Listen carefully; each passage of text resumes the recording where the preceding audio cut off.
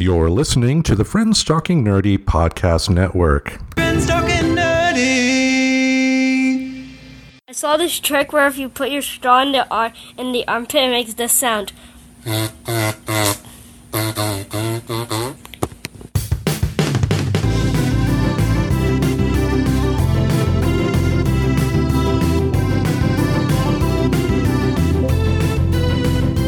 If your friends are nerdy and you are nerdy too, I want to talk to you. Friends Talking Nerdy. Hey everybody, welcome to another episode of Friends Talking Nerdy. This is Tim Jousma, and joining me all the way in Portland, Maine, we have Her Holiness, the Reverend Tracy. How you doing? I'm doing pretty swell, Tim. I am sans the Mr. Reverend again this week. He is out of town. And I am also sans my bageling job this week because they are out of town. They're actually road tripping to take their kids to college because it's that small business. And then what's super funny is I'm still don't have my car just in time for my birthday to have absolutely nothing.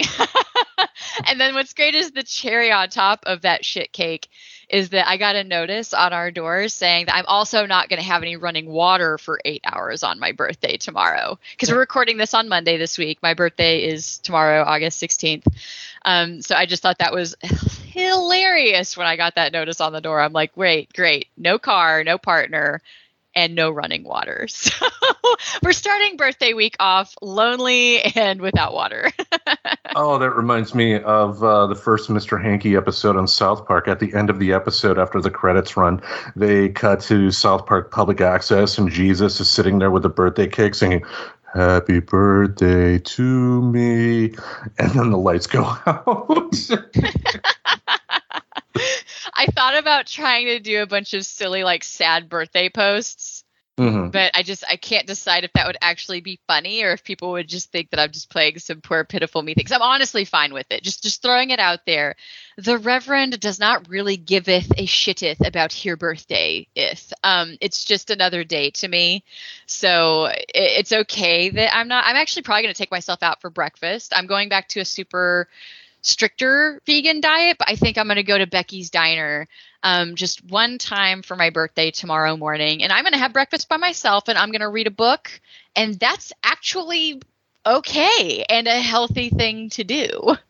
Well, remember, though, if you do decide to make some sad post, remember what George Carlin said. The joke is in the exaggeration. So if you just make it really, really ridiculous about how sad you are, then maybe people will get that as a joke. You know what? I saw somebody selling, no joke. Well, it is a joke, but the whole, when somebody's complaining, you, rub your fingers together and you say, you know what that is? This is the world's tiniest violin playing the world's saddest song for you right now.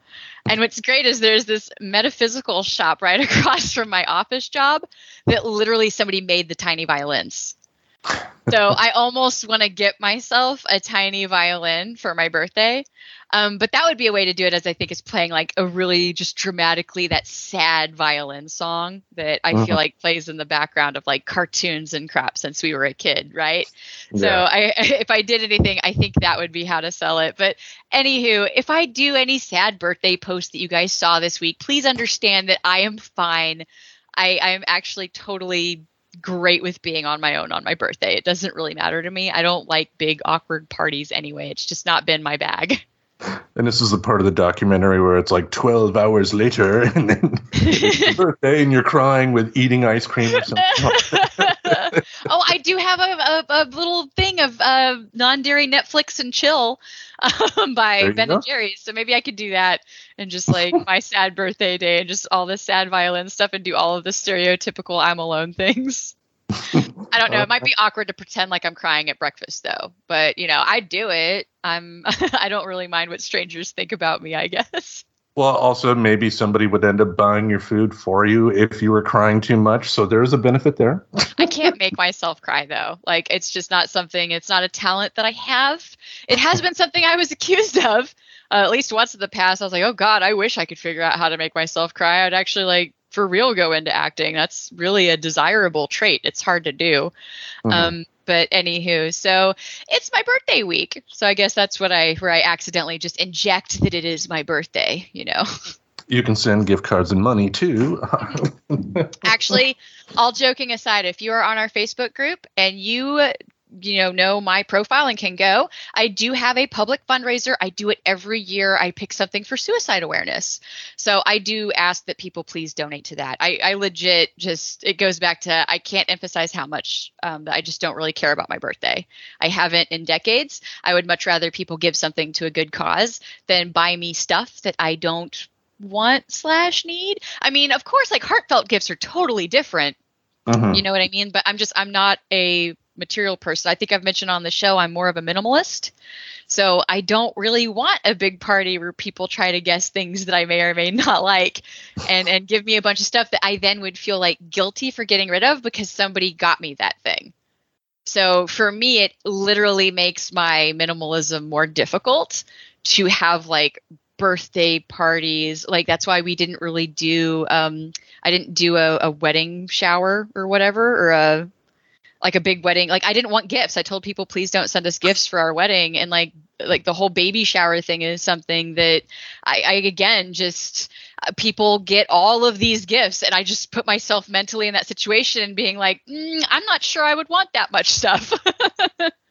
Yeah, you're like, hey, Tracy, why do you have 12 air fryers? Shut up. They were gifts. Right? And then me being more of that human that I will keep something because I'm attached to the person that gave it to me. It just puts me in this weird, awkward position to just have a bunch of stuff that I'll never be able to get rid of. But how's your week going? Well, my week, I've been having some more fun on TikTok, and it is weird, the videos that seem to get attention, because at least for me, the ones I've made, the ones that get the most attention all relate to food. Like, but one of the top most viewed videos that I've made on TikTok was just me reacting to somebody that was making a spaghetti meatloaf.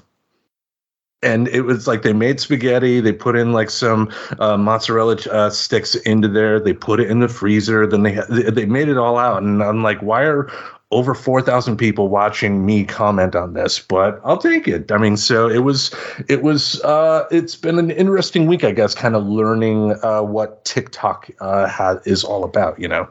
Right. I think that's funny because I still just have just the 2 videos right now. I'm still trying to play with how to do stuff. And the one that I did responding to, Miss Stay Toxic, that one's got about, I think, over 1,100 views now. And then the second one I did has like some views, but I did love that the guy that, I did the duet on his video. He's awesome, by the way. I went and followed him because his videos are really great. He apparently is very open about his recovering from addiction story. So that is something that I love supporting, are people who are open about their journey, about their struggle. It really just kind of normalizes the conversation that this isn't that rare, and maybe being okay with being open and talking about it, like lets people know that it's not that rare so that you can then like start addressing your issues. So I've always loved like people who have that theme to their account. But he actually liked my video back. So I was worried because I really loved his message. I didn't want him to think that I was like discarding it or trying to cheapen it or anything with my stupid joke in the end. But he seemed to appreciate it. So TikTok is making me actually kind of want to learn it more. It seems a little bit better than I initially assumed. I felt like I kind of got my little, the whippersnappers are on this now attitude, and I had no interest in learning it at first. But with getting rid of Twitter, it kind of made more sense to be open to looking at it. And then seeing the stuff that you were doing with it was also kind of cool. So it kind of drew me in slowly. Kind of? Come on. No. I'm making quality content here. Well, I was going to say kind of drew me in. I was like, I've made 2 videos. I can't say that I've totally, like, completely gotten hooked on TikTok where I'm doing it every day. Well, so far what I'm really digging about it is that personal aspect, because the thing that's lacking in other social media sites is body language, tone of voice. I mean, how many times have people made a joke on Twitter that people just didn't get because it's words typed out on a screen? Oh, know? exactly. And even if you're typing words on the screen, what I like is you're doing a video of like, you can do that with your face Mhm. so that you can see, because that's actually kind of a cool style. I like that, like of just you having kind of a nonverbal like body language and kind of pointing up at words or, pointing at things around you as they pop up. Like I saw that on Instagram. And so now I'm realizing that I think people were making those on their TikTok. Mhm. And because TikTok can share to Instagram. So all of the neat videos that I've really appreciated from some of the people that I follow on Instagram, like appeared to be coming from there. So it's been fun. Well, I know there's one video that I have seen on TikTok that we wanted to talk about before we dive into our main event this week, and that involves the daughter of a former president of the United States.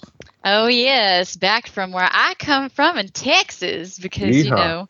The Bushes are very well known for being Texas family and Texas royalty. But yeah, there was this headline that came up, and I had seen it on The Independent originally, but The Independent released, and other people did too. Justin Sylvester pushes Jenna Bush Hager away twice during today's show segment. And so it was actually the Mr. Reverend that showed this to me. And I remember I watched the video. I don't always read the articles on stuff, especially when it's an article. It's like people are demanding the head of, and that's kind of what this one was going towards. It was saying some viewers suggest Hager should be suspended for repeatedly violating Sylvester's personal space.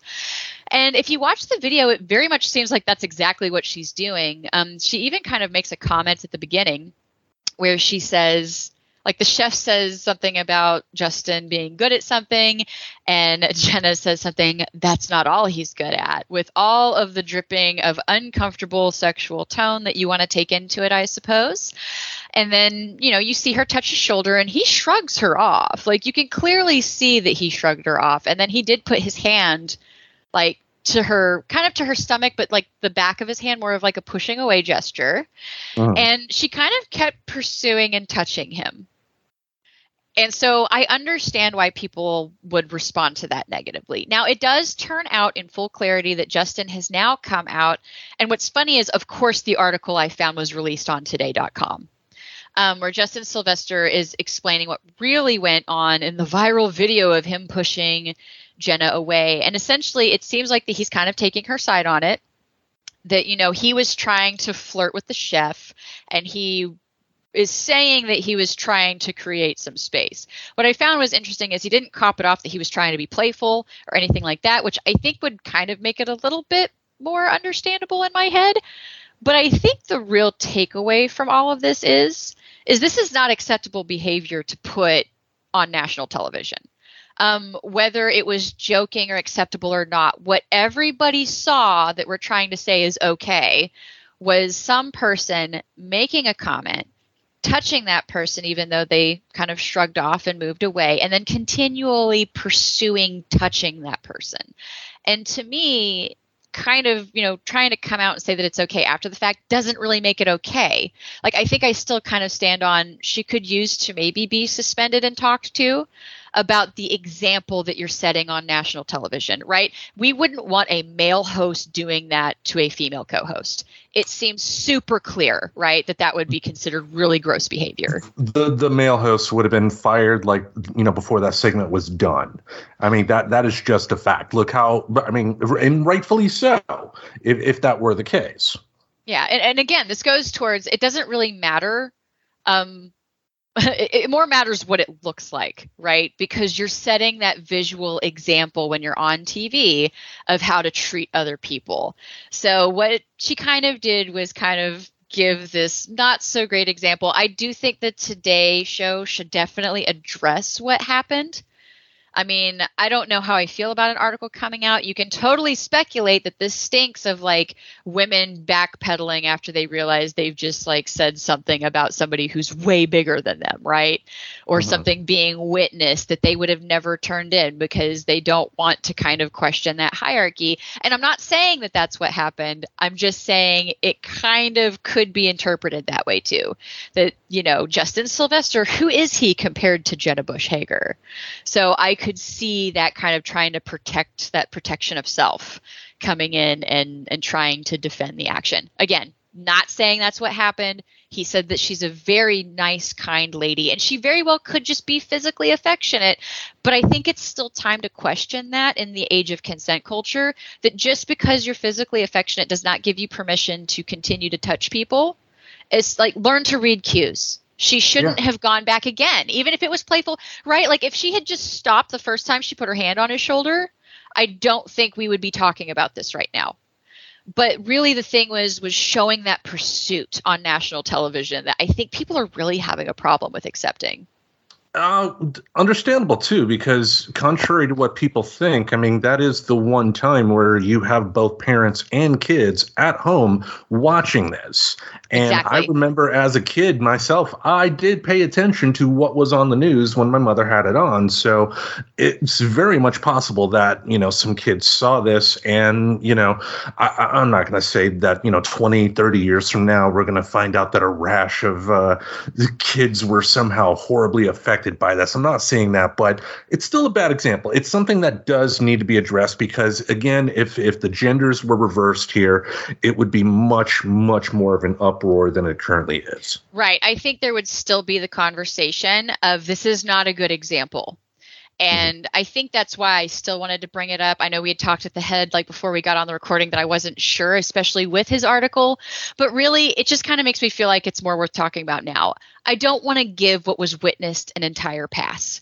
I do think it still deserves to be addressed because there is kind of a really gnarly attitude that a certain segment of vaginaed people seem to have where, you know, because I'm still in that group, we got treated a certain way for several decades by men. So it is okay to treat them that way back.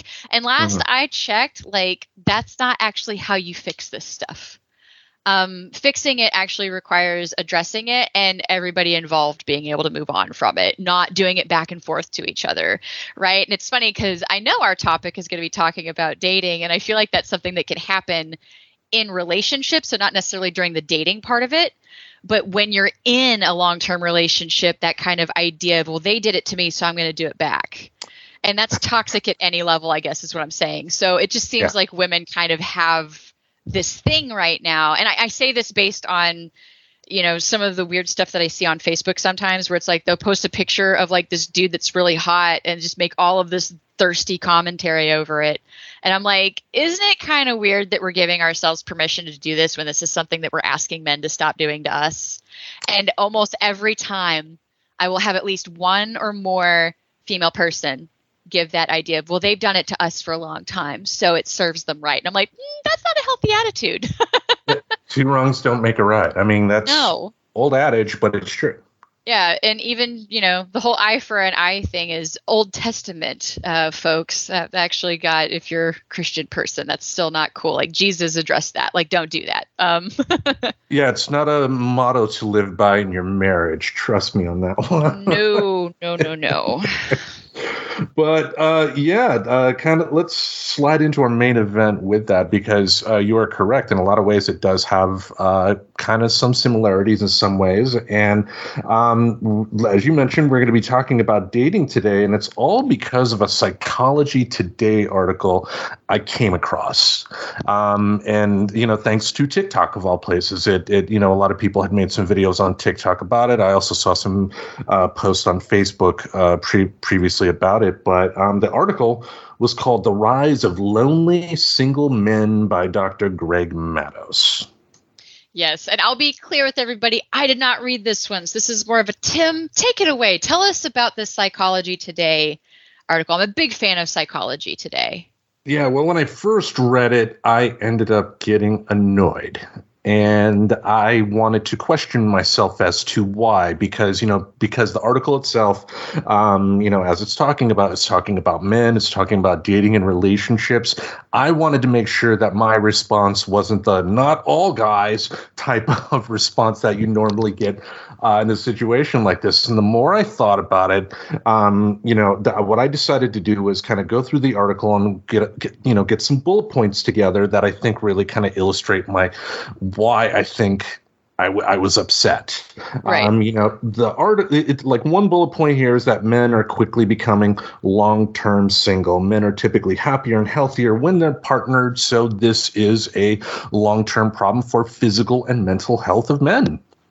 And one reason for that is lack of success on dating apps.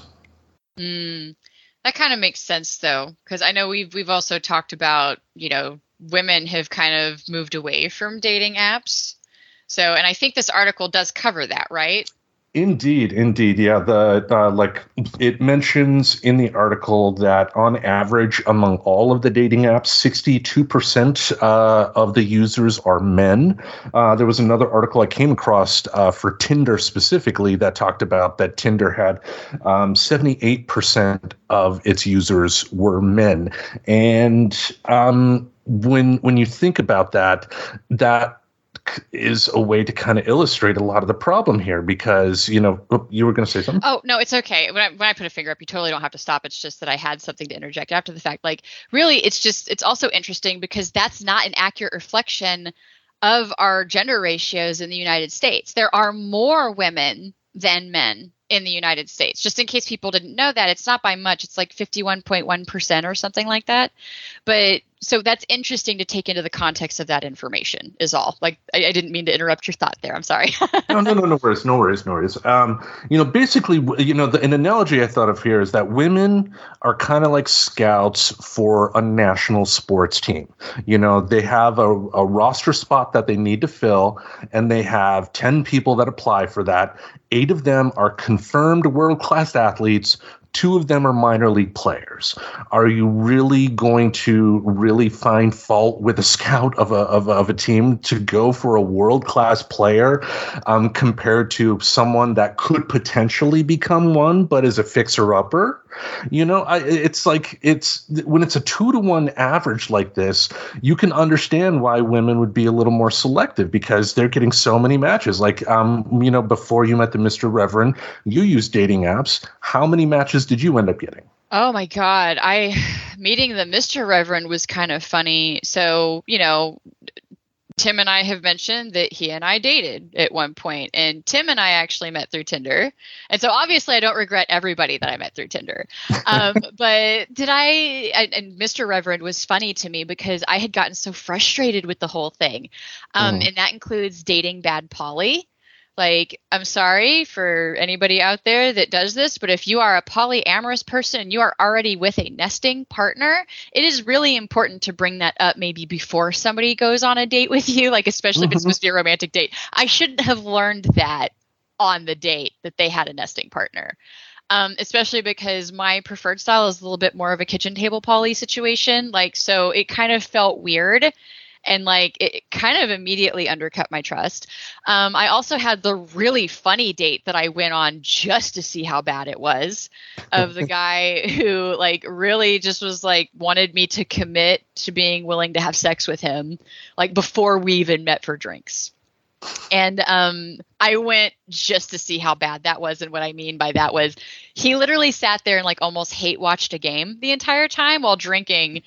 And not that I necessarily believe that people should just buy me drinks, but I thought it was interesting with his mentality being his main focus was to bed me, that he didn't buy or offer to buy a single one of my drinks. Didn't even offer to like get up and get me a drink, which granted I wouldn't have let him anyway because I would have suspected like Roofie City. I mean, not really, but I just would have, statistically, you should kind of reduce that. And if somebody's being very predatory, I would not let them get me drinks. That's just a rule that I made up at some point in college. If somebody seems super, super into me, I'll just go get my own drink from the bar. I did get ghosted by one guy that I really was into. And then what was funny was a handful of months later, I saw him sitting on a bench with a wedding ring. We had actually met at a hotel and been romantic. So I was like, oh, okay. I think that just happened. So that being said, I'd actually gotten to just the end of my patience with Tinder. I had never really used a dating app. I had almost always kind of known friends or been in a friend group where it turned out someone was interested in me. Like, not necessarily that they were waiting for me to be single, but it just kind of worked out that way. where like, oh, okay, well, we were friends. So what's funny is it made a really interesting base for the relationship because I was with somebody already. So we were genuinely getting to know each other as friends. So getting into Tinder, got tired of it. I legit only found the Mr. Reverend from just, I wanted to see the end of Tinder one day. So I just wanted to run out of potential matches. And in Portland, Oregon, there were so many potential matches. And it kind of goes into that statistic you were saying. You know, at the time I had really just put that I was more interested in men, even though I am interested in both. I even think that I put that I was interested in both. But there were a lot more men on there. I didn't see a lot of women. So kind of to that point of frustration. So I, you know, swiped yes on him, and I decided to be nice because I had swiped yes, that I should keep the app for about a week and let anybody who wants to talk to me, right? Because I didn't want to do bullshit behavior. And so I feel like I kind of lucked out in an anomaly way to get with the Mr. Reverend. But yeah, it was kind of a weird journey. And when I realized I was really getting more shitty situations than good, it made it a really easy decision for me, a woman, I'm going to throw that up in quotes, to just remove that. Like, it just made it such an easy decision to be like, nope, I don't want to do Tinder. I don't want to do Bumble. I don't want to do any of the dating apps anymore. So I completely understand why women have kind of more or less fled from the dating app route as far as if they want something serious. Now, a lot of women still do use it like for sexual hookups. And I think it's a totally acceptable way to do that if that's what you want to do. So it's just turned into more, I don't think dating apps are for dating. I think they're really more for hookups now. Yeah, and that was ultimately what I discovered really kind of annoyed me about the article, because the article was crafted in a way to make it seem like men are the problem, and when what's really the case here is that in terms of this article specifically, this article was framing the lonely single men in terms of dating apps only. I'm not referring to anything else. I mean, when you have a case to where almost, it's almost a 2-to-1 ratio of men versus women on there, like, your chances of, as a guy, of finding success on there are just not going to be good, and it begs the question, instead of trying to urge guys to become better at defeating the algorithms for the dating app, why are we not encouraging them to actually go where women are? Because they're not on dating apps. Right. I mean, especially men, and I know several men who don't want to just fuck around. They do want a good, solidly built relationship. And I find like the advice I give when I ask if they want advice, because we're going to go into this whole consent culture thing. I think that's going to be almost a theme to this whole thing. As I've learned, right? Ask for consent before you just give advice to people. Not everybody wants advice. Some people just want to vent. But when I do end up giving advice to like my single friends who are frustrated, particularly men, my male friends, it's really like, invest in your hobbies. Get out there and do things that you enjoy, because what's great is that's going to set you up to meet people who are already into something you enjoy. So possibly you already have a quality time activity together. And so it can kind of help with that. And even like inherently solo activities like hiking, there's like meetup groups. Like, I think I'd made the joke to you that I feel like more successful relationships have spurred from meetup.com than from Tinder. And that is something we're thinking about. I mean, I know with my experience with dating apps after my divorce occurred in 2016, the dating app, like I guess Tinder was created in 2014. So, that's only a couple years later. They didn't have that many users.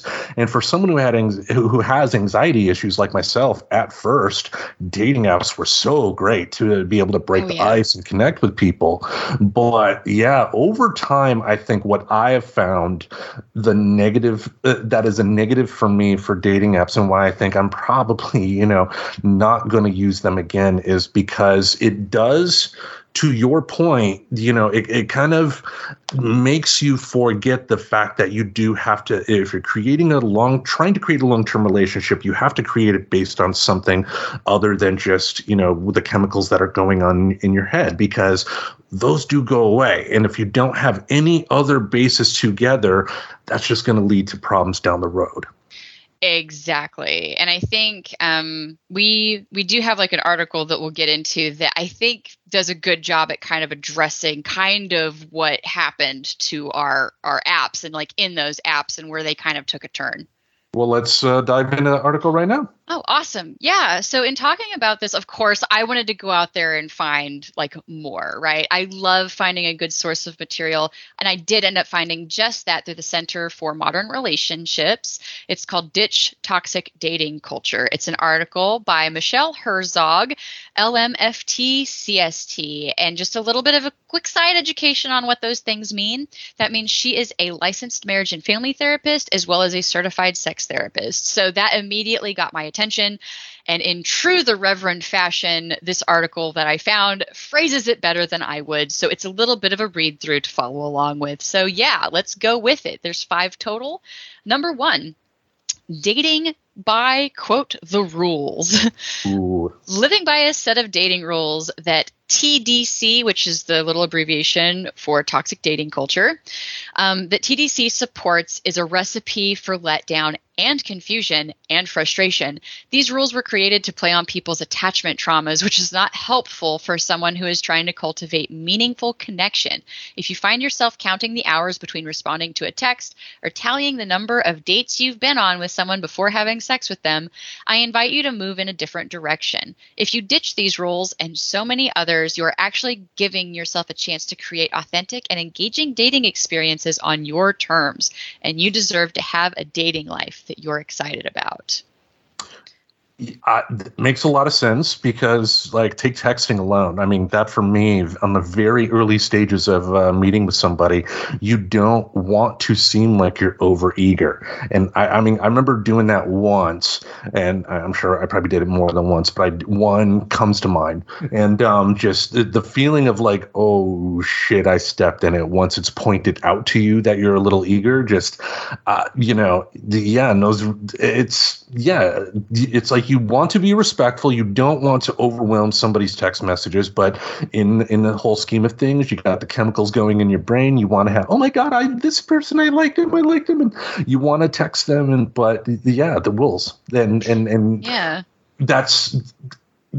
I mean, yeah, you again, being overeager, you do want to respect somebody, sending like 25 text messages at 3:00 in the morning. Maybe don't do that, but yeah, you could that only works if you're both experiencing the same level of NRE. So what stinks is like a lot of these rules, end quote, actually goes against a lot of what our chemicals tell us to do. So, and I think like really the dating by the rules thing, and we're going to get into some of those rules like after this article, because we did find one that had just like a whole list of them that were just fascinating to go through.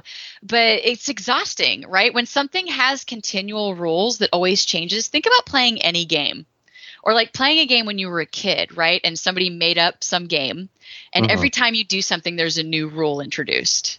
It gets frustrating and it makes you not want to play the game anymore, right? So I think that's honestly what's gone on with dating. And now because we've had kind of decades of toxic dating culture to contribute to all of these rules. And what's amazing is a lot of them have not gone away.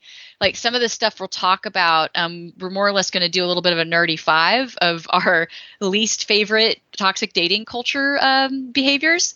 Like they've been around since Tim and I were kids. Like I remember kind of being more or less passively educated on these things. But yeah, it's so continual and ongoing. It's exhausting. And I totally get where people just are like, I'm done dating. It can definitely get totally frustrating, especially if, you're on the guy end of dating app life, Mm-hmm. And then number 2, losing personal accountability. This is what I was kind of talking about a second ago.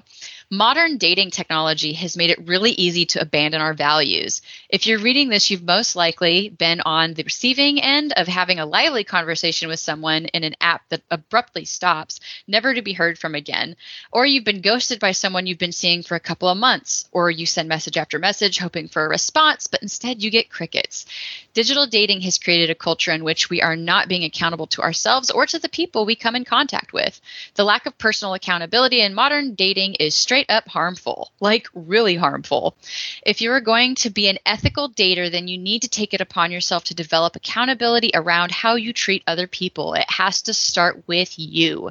Take a moment to write down the ways you are going to show personal accountability in your dating life and start to implement those actions ASAP. Oh, yeah. I mean, that even goes to me talking at the top of the show about being ghosted by that guy. Being treated like a piece of meat, like the guy that I went on the date just to see how bad it was. And that being said, yes, I did go on dates where it was just we talked and it just, it didn't click.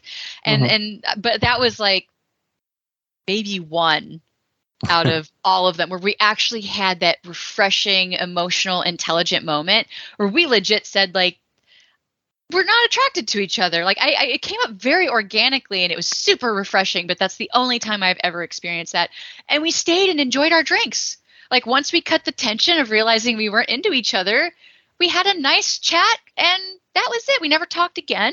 And that's okay. But we talked about that, had a nice time, went our separate ways. No different than having a fun friend in the line at the grocery store that you just never intend to see again. It was totally a refreshing experience, but seems to be incredibly rare experience in dating.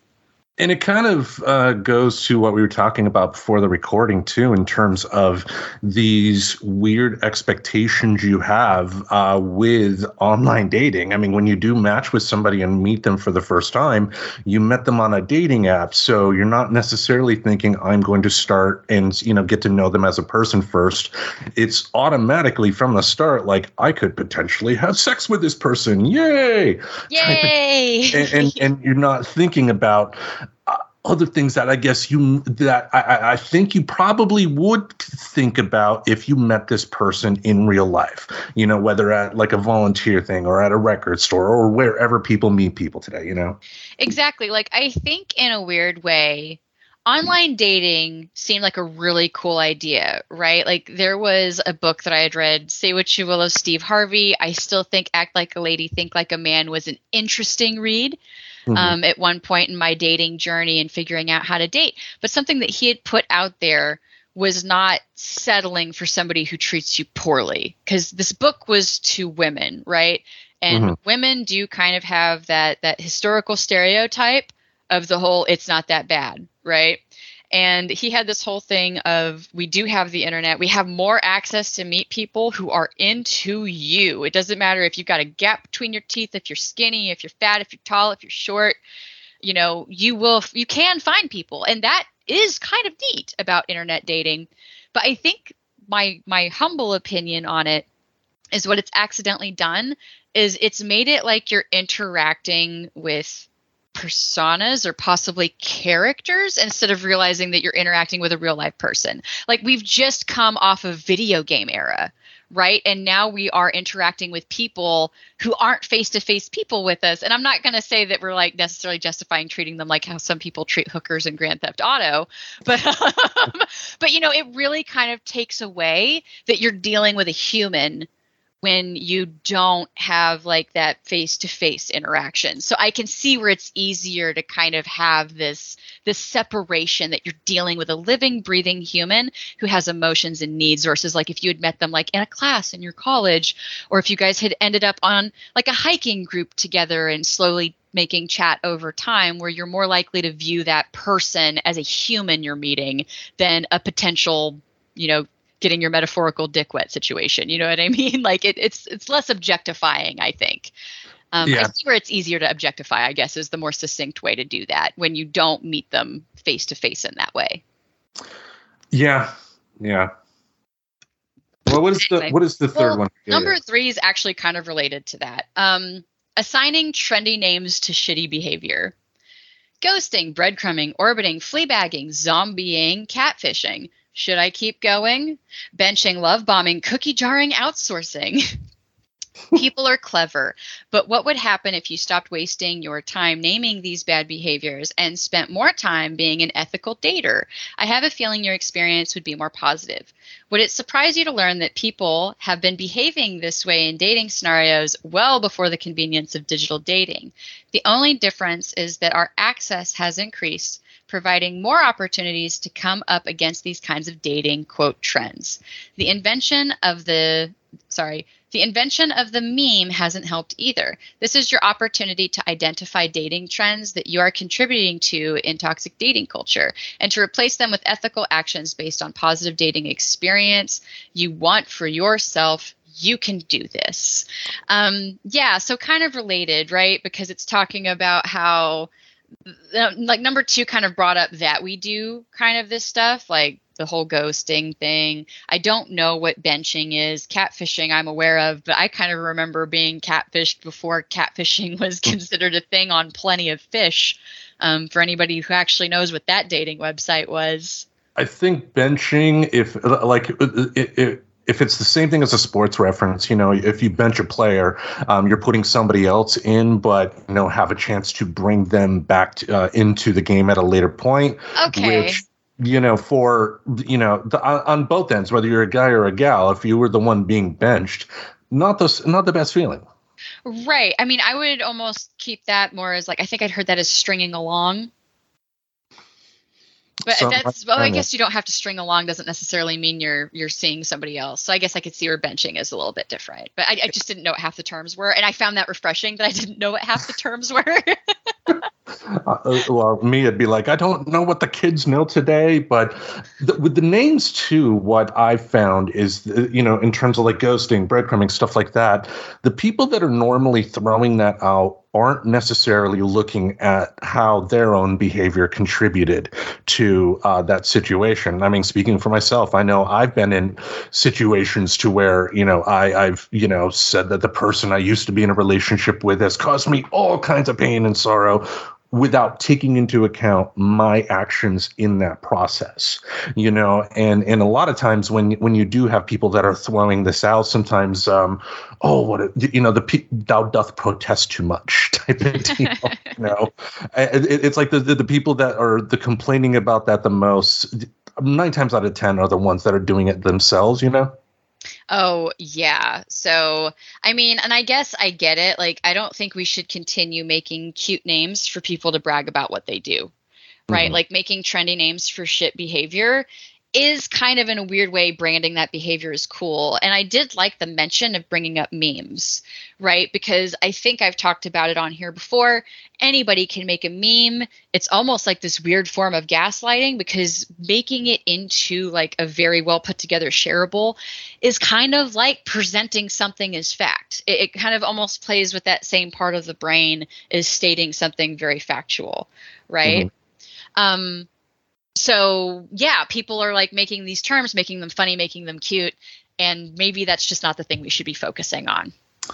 Yeah, I mean, it's the main focus, I guess, should be what is making a relationship work. If there is something that needs to be worked on, properly communicating that with the other person instead of looking for an excuse to ditch them and then throwing out a catchphrase to, get people to say, oh, poor you, Yeah, I mean, it's kind of weird, though, because I do kind of get the sense that making the names makes you aware of the potential shitty information or shitty behaviors that are out there.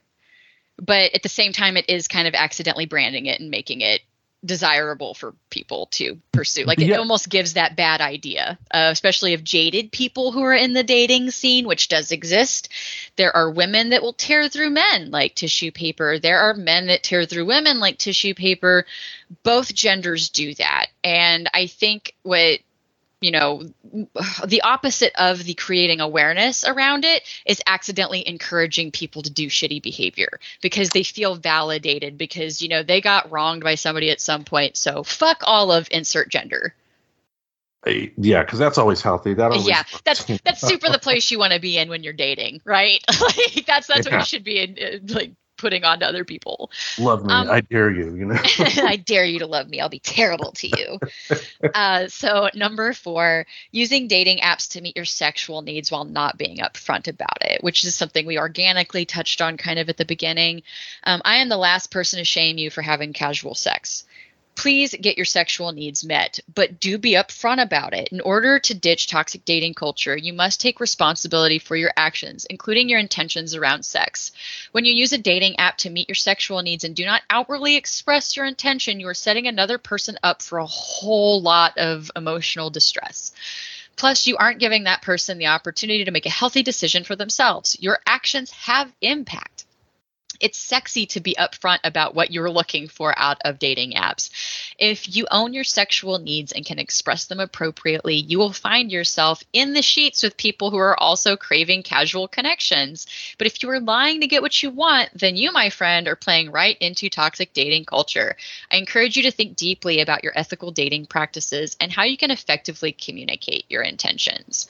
And I think this is almost like one of the things I really appreciated about, polyamory and that community is that openness of what you want, right? Like there's solo poly people out there who know they do not want to live with another human. Mm-hmm. And they know they don't want to have kids. You know what I mean? And so like that person though going on a date with somebody, who's really looking for that nesting partner first, but they're not communicating that's, but they're more likely to at least communicate their needs, I guess is what I'm saying. And it's something that I wish that emotional maturity around sexual wants and needs versus relationship wants and needs, I wish that would bleed over to monogamous dating. Because, right, there are lots of people out there who just want to have casual sex. And wouldn't it be great if they were just honest enough to say that that's what they wanted? So those people are getting matched together and leaving the people alone who are looking for a nesting partner. I know for me, when I was younger, I was nervous to talk to the ladies and whatnot about stuff like that, only to find out later on that, yeah, if you just ask, you'd be surprised the answers you would get from women about, all the dirty casual stuff you'd want to do. But it's just being honest, being appropriate too, obviously, not bringing it up to just somebody like you work with that you've never had a conversation like that before. It's just someone that you meet like that. But again, talk it out. Because there are plenty of people, especially in Portland, Oregon. I mean, this is a hard town not to get laid in, but you just have to be able to communicate that, Yeah, and be fair about it. Like, there's nothing wrong or shameful with wanting to have casual sex. The wrong and kind of shameful thing is when you do emotional damage to other people, not caring if your needs mesh. Right. And that can even be said of people who still choose to go into long-term relationships who have maybe like lied about what they like to do or what they're into or how they want to spend their life. Like it would be the equivalent, I think, of like even one person saying, I do want to have kids. I do want to move in. And the other person just going along with it, even though they know damn well they don't want to have kids. Mm-hmm. Right. So it's the same thing. I just wish we could see that level of honesty open up about that instead of this weird tabooed sexual shame we have around it. Because again, there's nothing wrong with that. Even if that's not something that I necessarily want, I just don't think it's really my place to say you're a bad person for wanting casual sex, because I just don't see a problem with it as long as you're being honest about what you're going for. Honest and respectful too. Again, but maybe you don't randomly roll up behind somebody in a grocery store line. It's like, excuse me, would you like to have sexual intercourse later? Like, you learn like the appropriate places to bring it up. Yeah, I mean, last time no. It's like last time I did that, it was horrible. Security got called. Pepper spray and everything. What is number 5? The 5th and final one that I wanted to share, and that's all there is to this. There's actually not more, so there's only 5. Number 5. There will always be someone better mindset. It's time to take a good look at the potential partners that are actually in front of you and stop telling yourself that there could be somebody better out there. Toxic dating culture has created the idea that you have endless options. You don't. Toxic dating culture has made us feel like we deserve to have our list of 134 qualities in a partner checked before we commit. your list is way too long. Toxic dating culture is literally driving people to believe that the absolute perfect person is out there. Spoiler alert, perfect people do not exist. This mindset is hurting your dating life, and it's setting you up for constant disappointment. Take the opportunity to check your expectations so you can really give potential partners the time it actually takes to see if chemistry is there. If you put in the time and effort and you feel like it's best to move on to other options, that's great. You've made a positive change.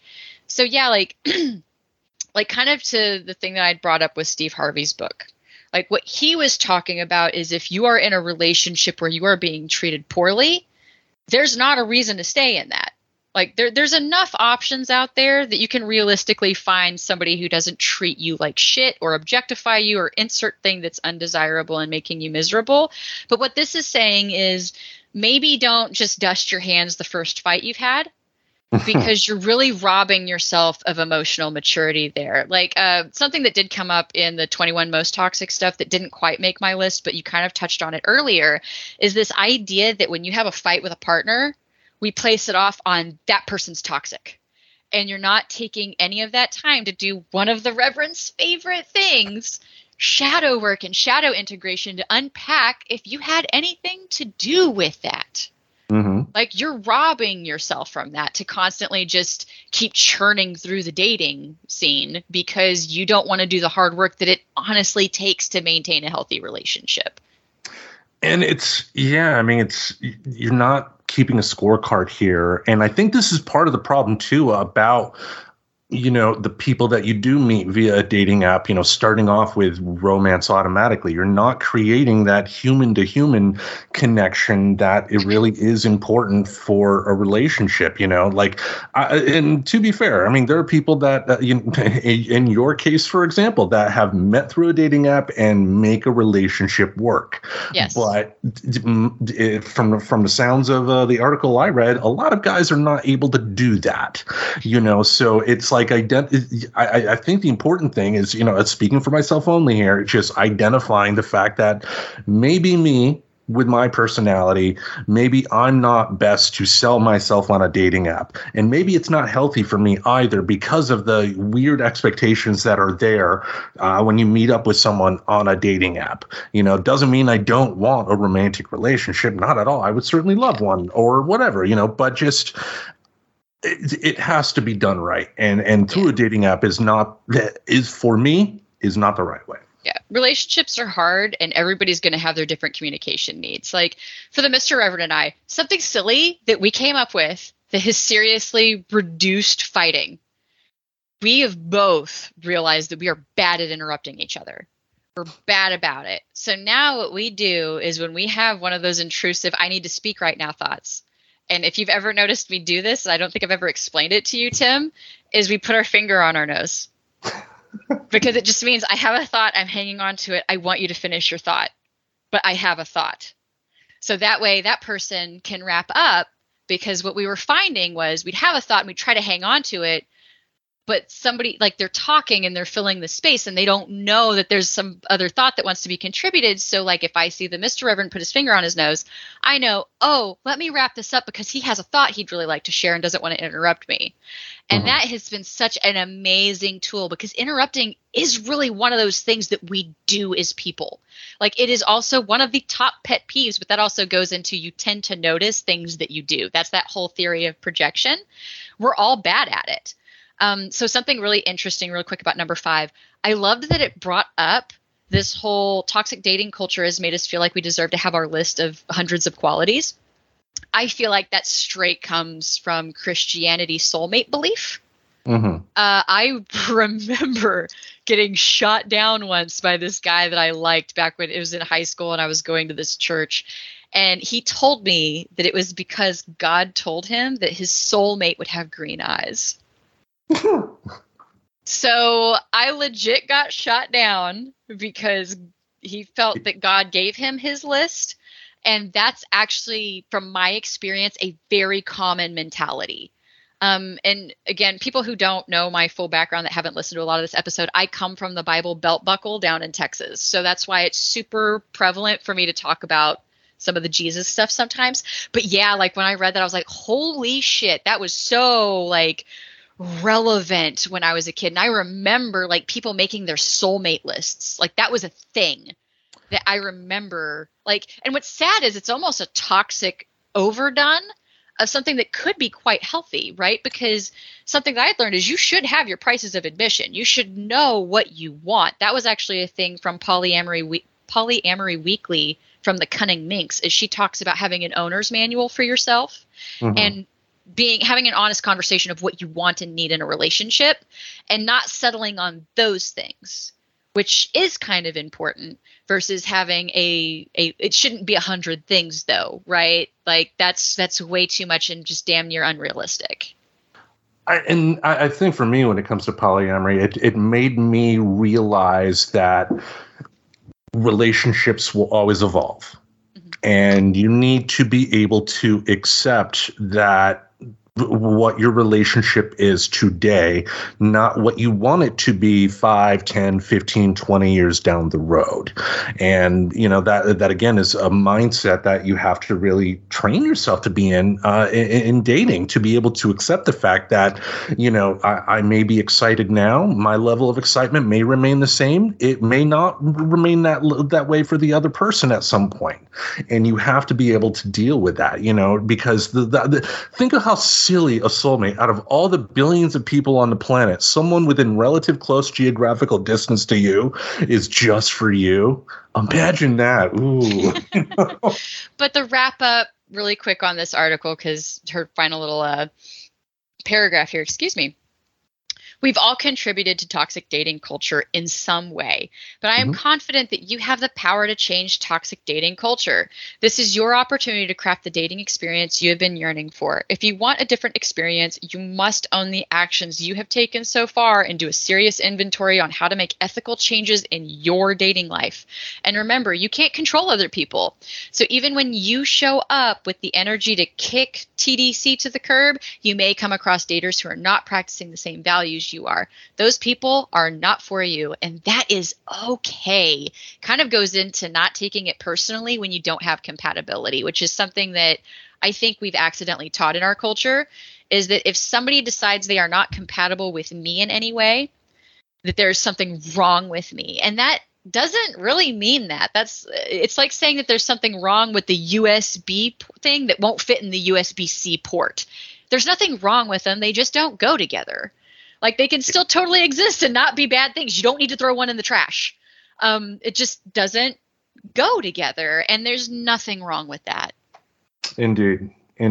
And yeah, just if anything, I think too, I would say just be able to be honest with yourself as well. Own up to your mistakes that have led to a relationship going sideways, you know, because you are not an innocent victim. Right. Yeah, I mean, because there may be. We're not talking about abuse instances here. Right. We're talking just two people that just life happens and they drift apart. You know. Exactly. Because I know sometimes with some things that I feel I've witnessed, and even in my past relationships, or even, you know, you get into relationships with other partners and you hear them talk about their past relationships. I think the biggest problem with a lot of them is they get really toxic and nobody addresses it. It goes back to that whole, well, they're toxic, it's their thing. And you're not necessarily doing that important shadow work, which is absolutely vital for a healthy long-term relationship, is to see where you honestly contributed. Again, it's not meant to victim blame there, because a lot of people will say, well, you're victim blaming. I'm like, well, not really. There's actually a really fine line between shadow integration work and self-blame. And I think, honestly, if you're being honest with yourself, you could feel that difference. One is a beat-up conversation. The other is, well, I sure did interrupt him in the middle of his thought, and I can see where that was really rude. So that probably put that in the mood, and then it just kind of escalated from there, because then we just started interrupting each other, right? Like, yeah. There's a difference between, you know, the two. And you can grow from it, and you can make a better relationship from it. But I think what happens is when people have that they are being toxic attitude and not having that honesty, especially when you have both people doing that, that relationship gets so toxic that you can actually end up in a situation where you are abusive to each other.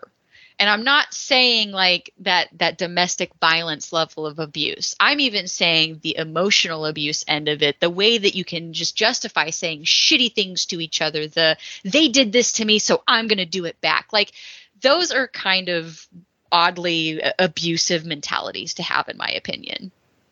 And they can creep up on you. I mean, because, I've made no secret that my marriage did not end well. And I know in my marriage, I certainly said things out of anger that, I wish I could go back in time and take back. But I got to live with the consequences of what I did, because ultimately I wasn't being honest with myself. I didn't have the courage to say to myself, this is not working. This cannot continue. There is no way to resolve this. It's time to go. Right. If I had been able to do that at a much earlier time, maybe I could have had a better relationship with the ex-wife. Maybe things could have been different. But, I took the path that I did. Now, I'm a human being. Everybody makes mistakes. You learn. That's a part of life. And, I would like to think I've gotten better, at this. But you're still going to make mistakes. You're human. Just the most important thing is just be honest with yourself about what you did to muck things up, because 9 times out of 10, basically too, if you have somebody that you used to date, another thing I found too is talk to them about the situation, because you're going to be less likely to do the whining everybody hates me thing, because obviously if the person, is talking to you that you used to have a relationship with them, that's not the case. Right. So and you're able to check yourself. Yeah. And something that I found honestly refreshing about my first marriage, because that didn't work out, but it also just kind of got addressed quickly that it wasn't working out. And it didn't turn into this thing that we stayed together because, we're married. So we should make it stay together for at least X number of years. Right. And then I'm glad we didn't do that, because I think that probably would have been a recipe to be incredibly toxic. And as much as it doesn't thrill me that, my first marriage was kind of short, that is something I was thankful for, especially, learning about other people's marriages and how bad they can just get to this point where it's just really toxic. You're even indulging in bad behaviors together. And then it comes to a either like literally violent or figuratively violent end, right? Mm-hmm. And granted, the literally violent is a totally other conversation, but it even goes into the kind of the metaphorical or like the verbally violent, where you end up yelling at each other and saying horrible things. And, I just wish people could have that okayness with either you need to be able to talk and navigate and fix this relationship. You potentially need to maybe hire somebody to help you talk and navigate and salvage this relationship. Or you need to find a way to separate and go your own ways, because you've recognized that this is so stinking toxic at this point that at the very least you need space, like immediately. Yeah. And that's the sad thing that I feel like doesn't happen. And that's where we get these really aggressive and terrible breakups, particularly in our marriage culture.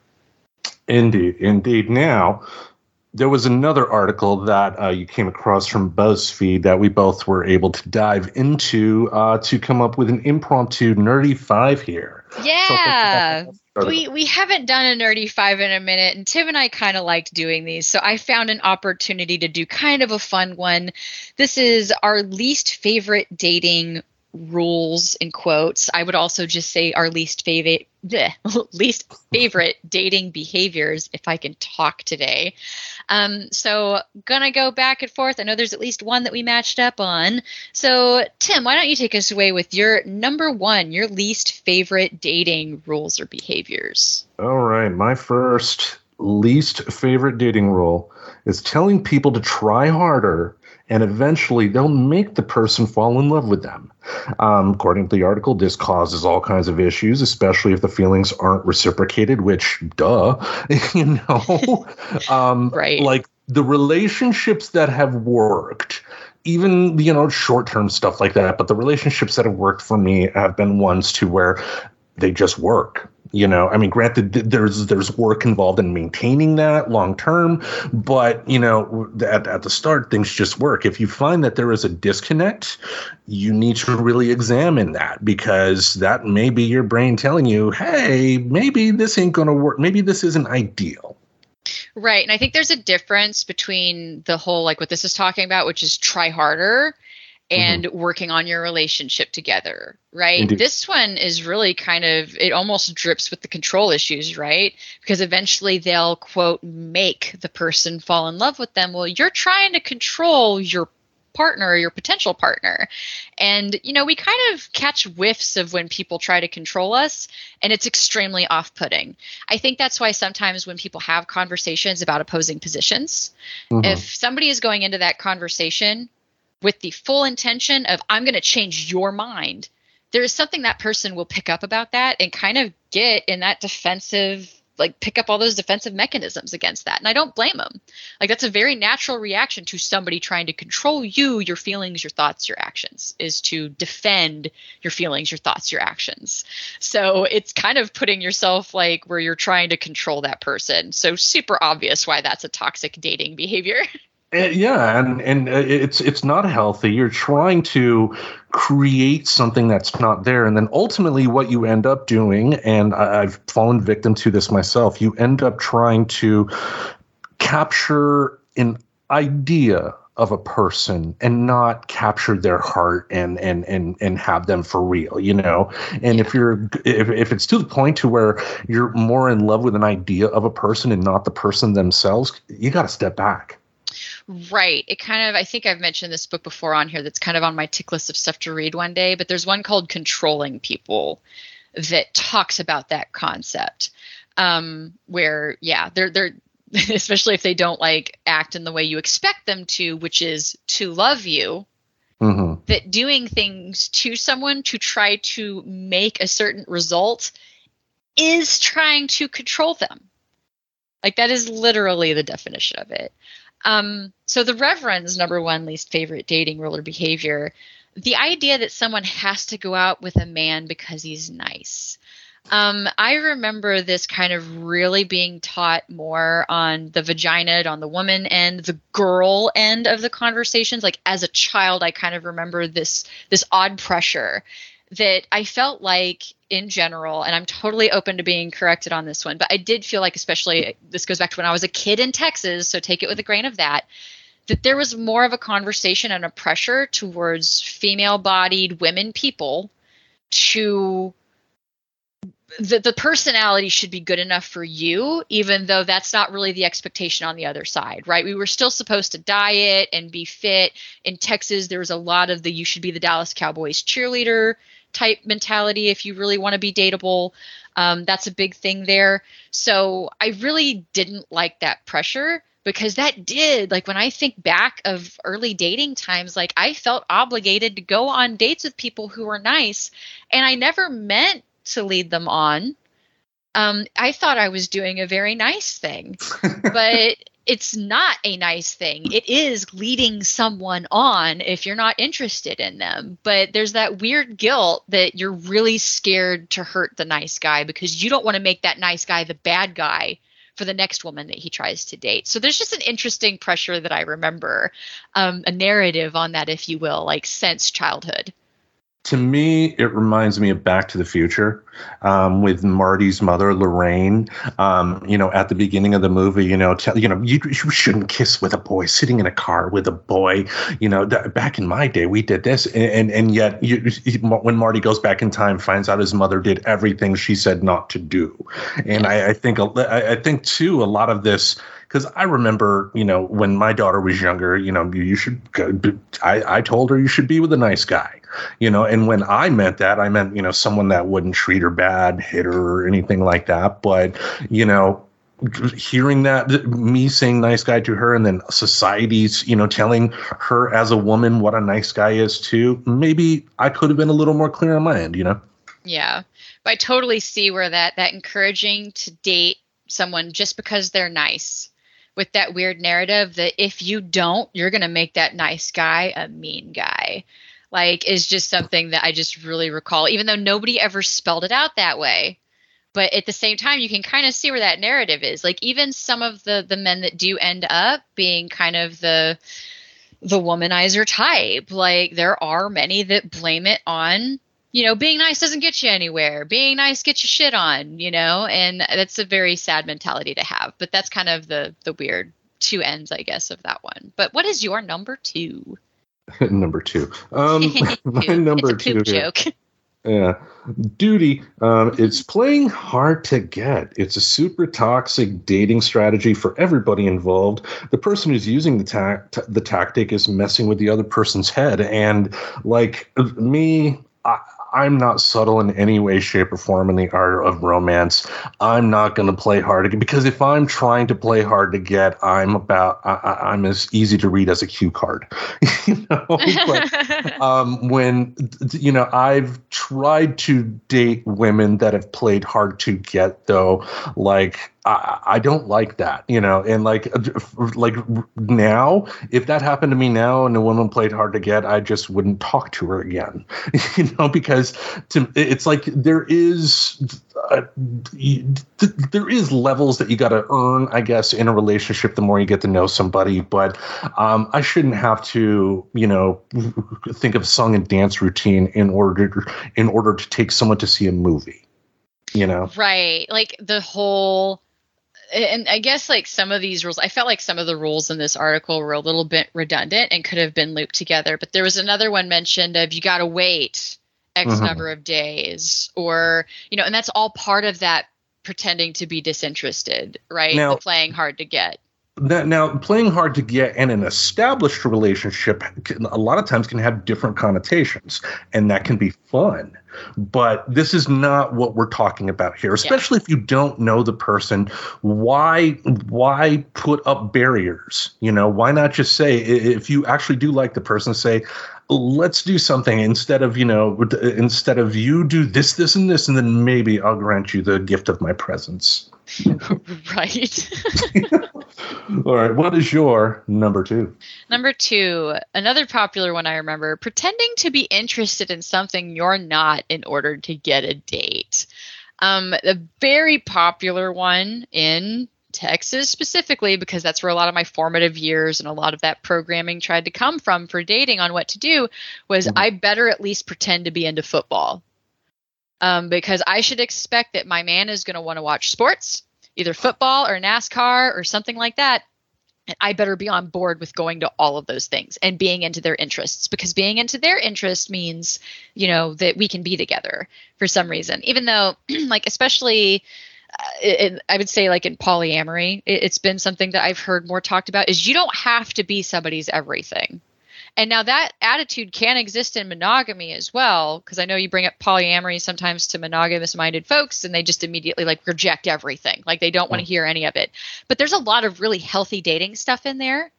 Like not needing to be somebody's everything. Like your partner can have friends to go to games with. Like it does not have to be you. Maybe that's when you do the thing that you like to do that they're not into, or if you're a crafter and you get to be at home while they're at games or whatever. Like you can reframe uncommon interests as being that healthy, independent time, which is really good. And I think there's more and more research showing that having that independence in your relationship is an incredibly healthy thing. So it's interesting that this is still something that is so relevant that it comes up on a BuzzFeed article today. This idea that you need to pretend to be into something. And I'm trying to think, there was totally like a dating site that it's not a dating site. There was a movie, and I'm trying to think of the name of it, and I'm sure it'll come to me the minute we end the call, where her friend is trying to help her. Oh, Must Love Dogs. That was it. Must Love Dogs. There's a scene where the friend is like, it's an ad. And she makes like her friend all of these different profiles. And one, she's really into rodeo and like crap like that. And the other one, she's really into like totally different things like fine dining. And so, yeah, like that's been that prevalent. This whole idea that you should pretend to be somebody to advertise yourself instead of actually advertising what you really are, right? Because there's a different mentality around that. Put out there what you are so you can attract people who are into you. Not put out a fake version of yourself so that you can get more hits. And also, too, like you mentioned, keep in mind that, this is not a case of looking for that one person who shares each and every interest that you do have, because you're not going to find that person. Even if they do like the same types of movies, they may like different movies for different reasons, and it's you do have to have some shared interest in a long-term, nesting partner type of relationship. In order to make that work, you do. But that doesn't mean it has to be everything. And to your point, yeah, like it would be great, like I love professional wrestling. Do I expect a partner to be into it? Would it be great? Of course, I would love that. But I'm not going to bring somebody to a professional wrestling show that doesn't want to be there, because I know it is an acquired taste. Yeah, like you need to kind of know your prices of admission, right? And I think that may have been something I took from Savage Lovecast. Because I did like some of Dan Savage's stuff. When I was going through the divorce with my first husband, I really listened to a lot of dating stuff. And that's where it's like I listened to Polyamory Weekly, Multi-Amory, and Savage Lovecast for the most part. Is kind of my, all right, I'm actually in the dating world. What do I need to know? And I loved that concept of a price of admission. So like, Tim, if you're constantly on the road and traveling because you're following wrestling, I could see that being a more realistic price of admission. Or if it's just really important to you because you have social anxiety and you're going to want your partner to be with you at places, that is a fair price of admission to like really want that. But you really need to pick those carefully, because it goes kind of back into that. You can't have a list of 130 some odd things. You're not going to find that. So it's just kind of making it has to be the important ones. Yeah. Realistic expectations. It's important to set them for yourself as well as any potential partners that you may have. Now, we both shared a number 3. Yes. Waiting for men to make the first move. Super outdated, and the woman only gets to date guys who actually approach her, which will limit her possibilities. I have only had one woman ask me out for a date, and that was back in high school. And I ended up not going with her because she pushed a little too hard for the date. But that's a different story. But it would be nice if, a woman came up and says, "You're cute, let's go out." Because like at that point I'd be like, okay, but still, yeah, that happens. It's like the times to where like I would have gay guys like hit on me. Like if they hit on me, like I'm not going to go out with them, but it's just like, oh my God, someone thinks I'm cute. Yeah, and I kind of remember. I guess I was ahead of my time. But yeah, I used to try to ask boys out. And then what's funny is that got turned into making fun of me as being desperate. And I never understood that. I remember being very confused. Like, wait a second, I'm not allowed to just say that I would date you if you were into that? Like, why is that on the no list? So that was one of those things I remember really early, like even in 5th grade. I still remember my first check yes or no letter, because when I was a kid, that song was popular and I did it, and I got made fun of because, well, Tracy, that was a man writing a note to a girl. You don't do that. Like that's not your role. And then what I find interesting about this whole concept of still waiting on men to make the first move is it kind of puts them in an oddly predatory role in dating. Like if it's all up to the man to make the first move, I kind of find it hard to not take that any other way. If they are the pursuer and you are meant to be pursued. And it just seems like that's been such an unhealthy thing. And we've even pointed out that that's unhealthy, especially because it puts men to more that narrative that they are supposed to be persistent. They are supposed to pursue, even necessarily if a woman doesn't want them to. And especially when you pair that with another really damaging behavior that we do of the playing hard to get. A man now in this situation, when you combine those two rules, doesn't know if they're doing the right thing or not. So wait, is she playing hard to get or is she saying no? So do you keep pursuing or not? Because if you're in that role, you kind of assume that it's your job to keep pursuing. But that's the thing, though. I mean, when you get someone with so much anxiety like myself, though, if I get faced with that situation, it's like, well, nice knowing you. Like, that's the importance of communication. That's why I think it would be great if we did have a society that didn't kind of belittle women into asking guys out, because to what you mentioned, I mean, would a boy of a comparable age who asked a girl out be given the ridicule that you were given? Of course not. Oh, no, but this goes back to, I was born in 85 and this was like in middle school. So that I was, like I said, really ahead of my time, because that wasn't something you did as a girl. Mm-hmm. Like, you didn't ask out boys. You waited for them to ask you out.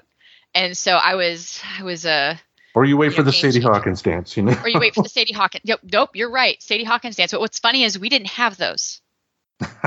We did not have Sadie Hawkins dances where I was from. We did have like I forget what they called it, but it was very Sadie Hawkins themed when I went to the Christian university. But because that's the one time you were allowed to pursue your fellas as a female in that Christian community, was the whole Sadie Hawkins themed thing. But other than that, yeah, there's just this whole thing where you are not allowed. But that even goes into that playing hard to get weird thing, or just you have to hide that you're interested for some reason. Indeed. Well, let me go on with my number 4 here for my least favorite dating role, and that's men treating women like achievements instead of people, and basically the notch on the bedpost type of deal, putting up statistics as to how many, women are not achievements in a video game. They are living, breathing human beings with emotions just like you. That doesn't mean you can't have sex with a lot of them, but again, you can do that while being respectful of them as human beings. Yes, and a lot of that requires honesty, right? Like, you just need to be willing to be honest about it. That's it. That's the only thing you got to do. And be okay when they don't want it back. Like, that's the second part. Yeah, because again, guys, believe it or not, women are open to a lot. You just got to be cool.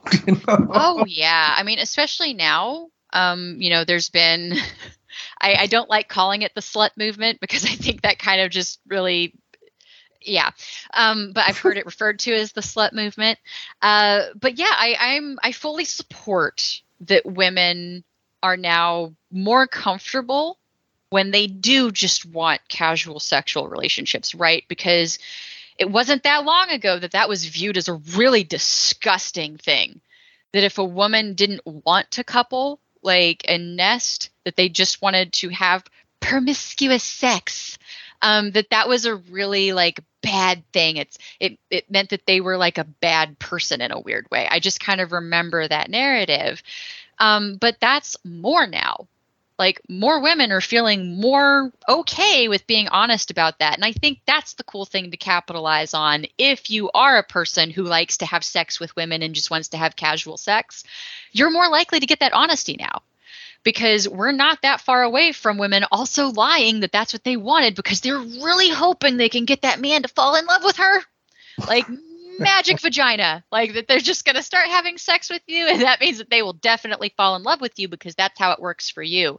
But that goes back to, we often misinterpret other people's actions and abilities because we're basing it off of our experience, right? Just because if you're not demisexual, but if you're more likely to develop those tight romantic bonds because you are being sexual with somebody, which I think is a little bit related to demisexualism, that doesn't mean that that's going to be everybody's experience of sex. They're not going to maybe fall in love with you because you're opening up to them literally, right? So yeah, like, kind of getting rid of that narrative would be super awesome. It would be awesome, but I think too that does go into the whole how you establish the relationship to begin with, which again for online dating is kind of missing a step along the way. Yeah, it goes back to that we're accidentally objectifying people and not really caring what their wants, needs, and emotional feelings are in the situation. Meanwhile, it does seem like a little bit of applied honesty would make a really kind of happy world where you're not feeling like you need to ditch and ghost and, oh my God, I'm changing my number again because bitches, right? Sorry, I've heard somebody say that before, like they changed their number because of that. And then now you got stuff like Text Now that makes that even easier than ever, which is sad. But anywho, My number 4, another thing that I super remember, setting everything by a timeline and due date. For example, after 2 months, you should be able to label it as a relationship. After 6 months, I love yous should have already happened. And after 1 year, cohabitate. Those sorts of things. I do kind of remember that. Like, I even remember it being kind of oddly restrictive because I felt like I wasn't allowed to share my feelings where they were at. Like, my experience is that when you find somebody that you love and you love each other, I love you comes up well before that 6-month mark. Oh, yeah. Right? Like, that is almost established really quickly if there's Like within love the in a first relationship. month, if that, yeah. Yeah. So this whole idea of timelines and how prevalent they still are is something that I would love to see more people question. Like, and again, like, maybe don't take it personally if they don't say I love you back. We talked about that some with some of the big mouth stuff and some of the other things that we've watched with the TNT review. Like, it doesn't need to be taken that personally when they don't say I love you back. They're just not there yet. Like, you could still work on that relationship and love can grow. That doesn't mean anything bad that you're comfortable with saying that first where they're not. Besides, you might honestly be waiting on them to work out unresolved stuff around talking about emotions with their family, which is a deeper issue. And I do think that that warrants some patience, right? Like, I don't know. I've never understood why that was considered so hurtful. Yeah, I mean, I guess there's some really bad ways to respond to I love you, and it's kind of a cliche, and it comes up in movies about dating time and time again, like, oh, I love you, and they go, that's neat. And then that's what the movie's about. You know what I mean? But I was like, but was it really that bad? Like, they could have just lied and said it back, and then they've got this weird resentment building because they're like, you put me in this position to say something. But we can totally be open to accepting that people develop levels of feelings at different times. And it's okay if you're not 100% on the same timeline. It doesn't mean that relationship is doomed as long as you can have those honest conversations and being open to that. And it goes back to not taking it personally on little levels of incompatibility.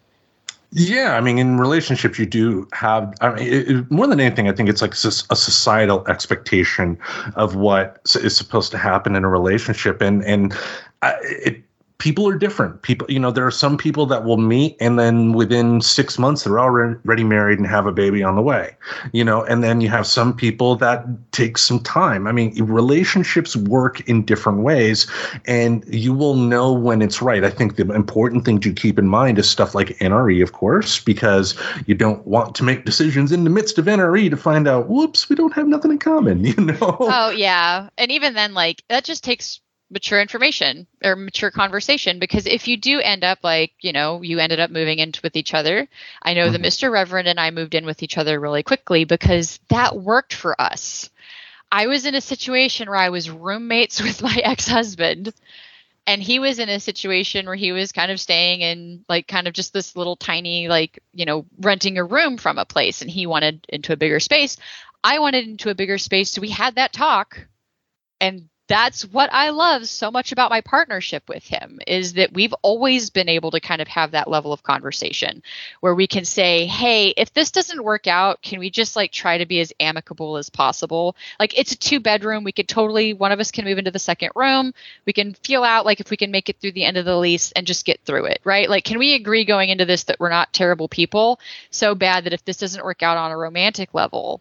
And people say that I am like totally unromantic because I've still had those conversations with him, like regarding if we ever decided to get divorced. And if that happened, if we had a baby, what would that look like? Like if we shared a child, what would that look like? And I think those are important conversations to have.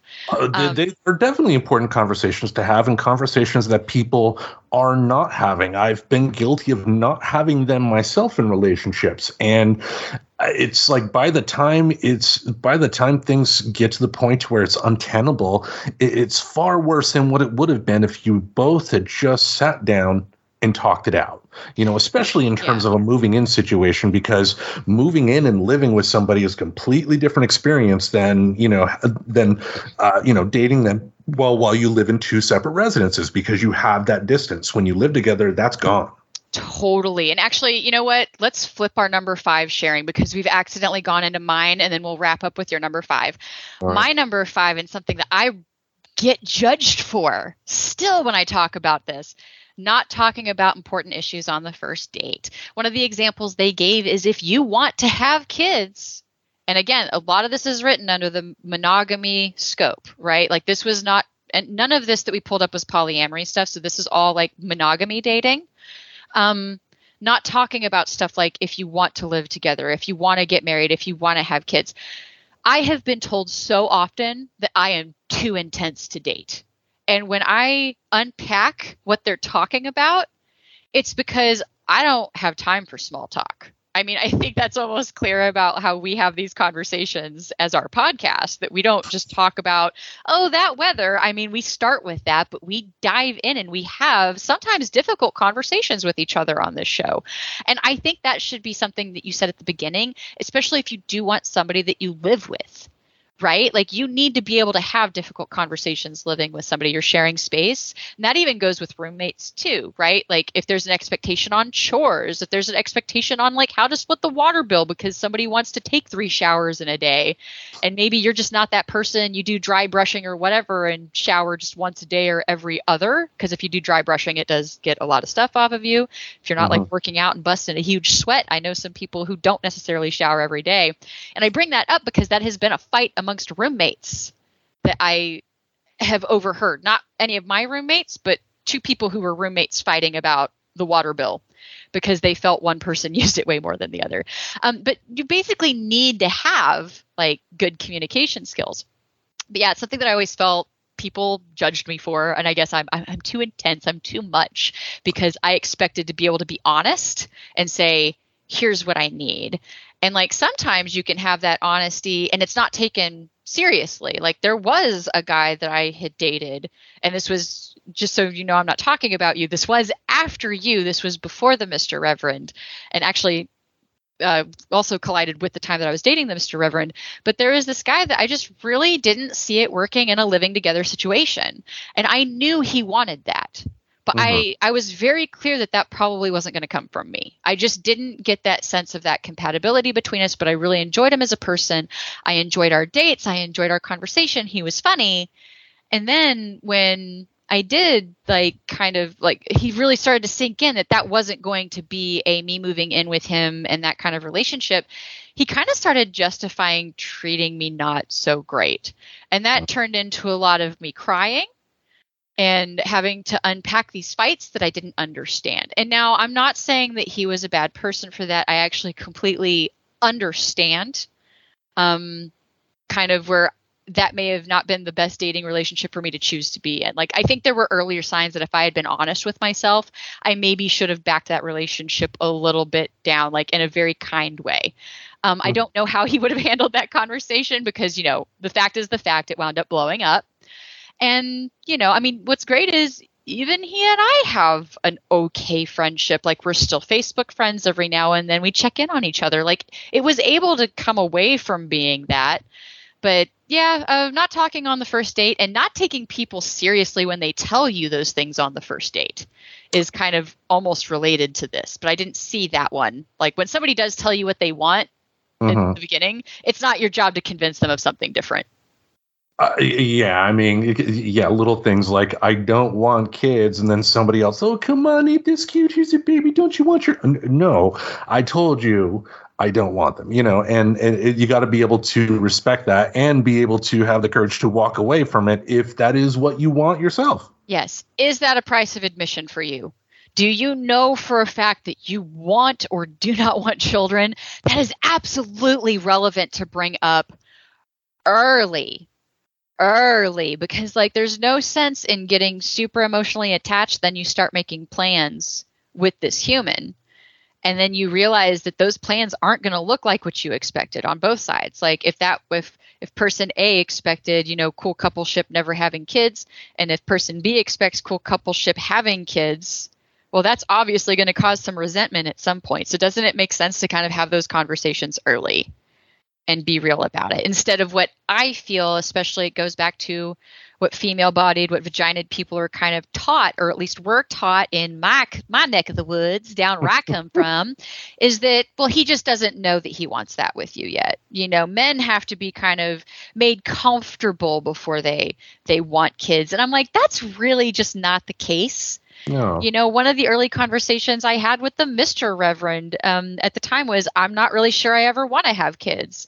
And he was saying, like, well, he's fine. He loves being a dad. If we ever decided to, he's fine with it, but he's okay that he's got his kids. I love being a stepmom. Like, that was definitely a conversation that was super healthy and super awesome from the beginning. And then what's great is from there, your only job is to realize that sometimes people's desires change. And not necessarily, it's not that they lied to you. It's that, you know, maybe the person who didn't want to have kids got really comfortable with you and now suddenly is fine with that. So that's a healthy way that conversation can pivot down the road. Or if they really go into the, oh, I want to raise kids, but I just really don't physically want to have a baby, can we adopt? Like, there's ways that you can maybe be open to conversation around some of those big topics. And even down to moving in together. Maybe that person thought they wanted to be like kind of, nope, I'll date you. We could be forever couple. Who was it? Goldie Hawn and Kurt Russell. Kurt Russell. Like, they never lived together. And that worked for them. I don't know if they ever did at some point, but I know for most of their relationship, they did not. They had kids together, but that worked for them. But I think at some point, if somebody changed their mind and decided they wanted to live together, that doesn't mean that they lied about it from the beginning. And I think that's the odd thing that happens in dating sometimes too, that's oddly related to this point. Yeah, I mean, you do got to accept the fact that, I mean, with time, people do end up changing. Their needs end up changing. Yeah. So you got to be able to accept that. But two, again, the important thing is to talk about the important stuff. I mean, I've been guilty of not talking it out, and I've dealt with the consequences after the fact. And, you know, at my age, I don't know if I want to do that much anymore myself, you know. Exhausting cycle, I think, is what I would call that. It's a very exhausting cycle. It is. But let me go on with my number 5 here. And being a cheap Dutchman, I had to put this on my list here. And that's the idea that a man should pay for the date. People pass it off as some gentleman type thing, but really, it's designed to make the other person, they feel they owe the man something, i.e., sex, because he bought them dinner, a movie ticket, etc. You know, I think of that Chris Rock bit where he talked about where guys are really only really offering dick to women, you know, like, hey, how's it going? Do you want some dick? Hey, how about I help you with this? Do you want some dick? You know, but to me though, by default, I wish, you know, for all of my dates that it would be Dutch, unless there's a clear expectation at the start that this is something special and I'm going to pay for the entire thing. You know, especially at the start, there should be no expectation of one person paying for everything, because if it's a first date, you're not in a committed relationship yet. Why should one person have to pay for everything if you're just meeting to see if, you know, you're compatible in any way, shape, or form, you know? Oh, exactly. And plus, like, normalizing Dutch dating, right? Like Dutch payment.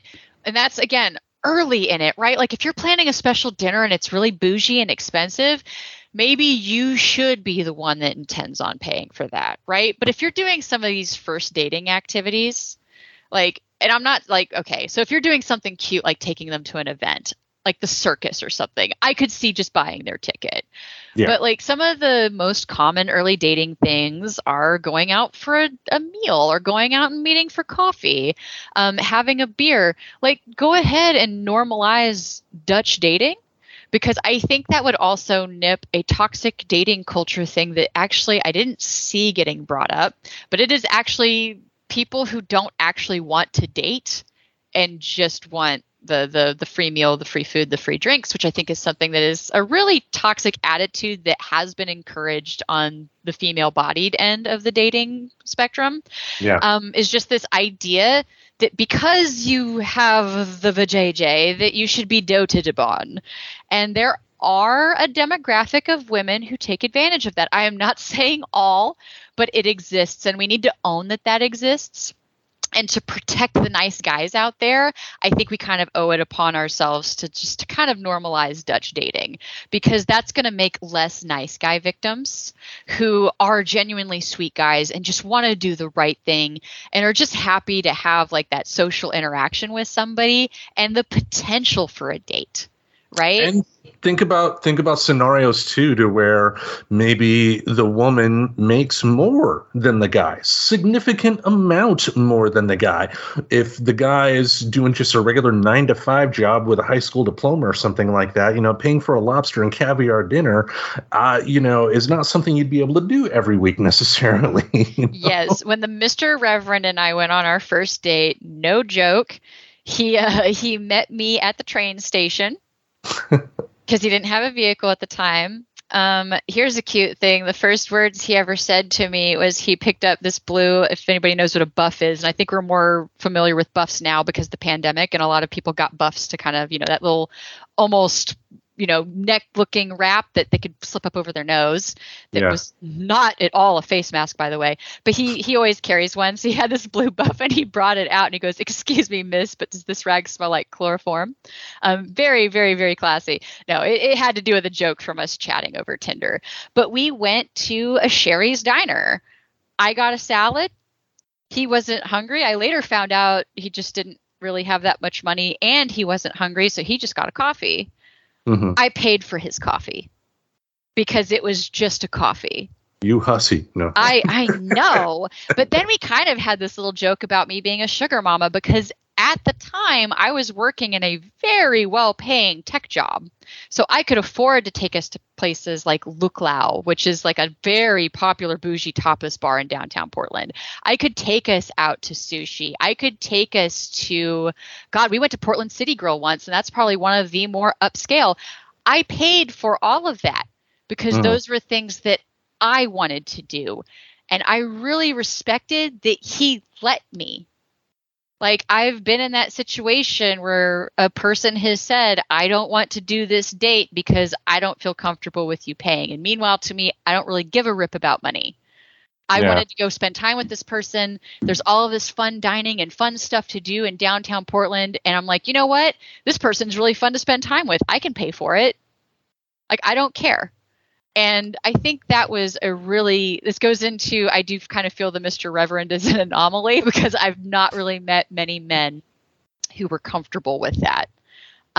So it was a really cool thing for me to experience. And now I'm not in that position, right? Like, I work a part-time job, so it's almost a little bit like the role reversal.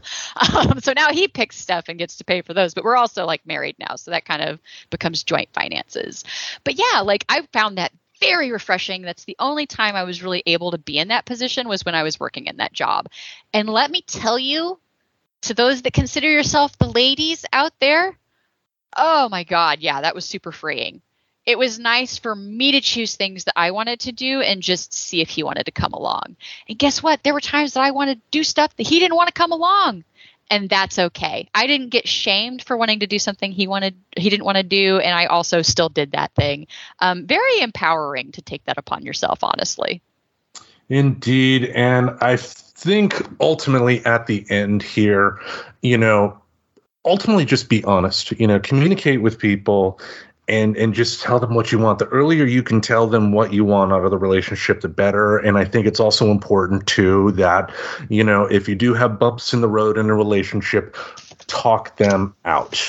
Exactly. Don't be afraid to communicate with a person that, you care about, especially if you live with them, because if you don't talk this stuff out, poison stuff happens, and that's not good. Trust me on that, folks. You know what? I didn't plan on giving a reading recommendation when we first came on to do this episode. And I'm going to preface this of you can take dating advice from other people, like in polyamory, even if you're a monogamous person. And I think one of my favorite books that I've read that I felt like talked really well about communication is from another podcaster. It's actually from that Polyamory Weekly that I mentioned. So maybe we should totally tag Cunning Minx in this. I don't know if her podcast is still going. I've kind of moved on from, I was studying relationships. So it's not that they were bad podcasts. I was ready to move on from listening to them. But this book, and I'm actually holding it for Tim right now, is 8 Things I wish I'd known about polyamory before I tried it and fracked it up. And really, I almost wish this book had been named something like anything different, like about like relationship communication and honesty, because I really feel like she hit a lot of very good points on the head. It's a short book. It's not a long book. It's an easy read. She, I think, is probably one of the more charming people that I got to listen to, because, you know, Dan Savage is a little bit rough around the edges sometimes, but Cunning Minx, I always felt was, I just wanted to hug her like almost every time. Like I was like, I would hang out with you and have coffee with you. Like you seem like such a nice human to speak to. But yeah, like, because really with polyamory, like you have to have on point communication skills. And that's what I took away from studying that. Am I technically a practicing polyamorous person anymore? I mean, not really, right? Like I'm very much in a monogamous style relationship. And I'm not even sure that will always be the case. But right now, my reality is this is it and this is working.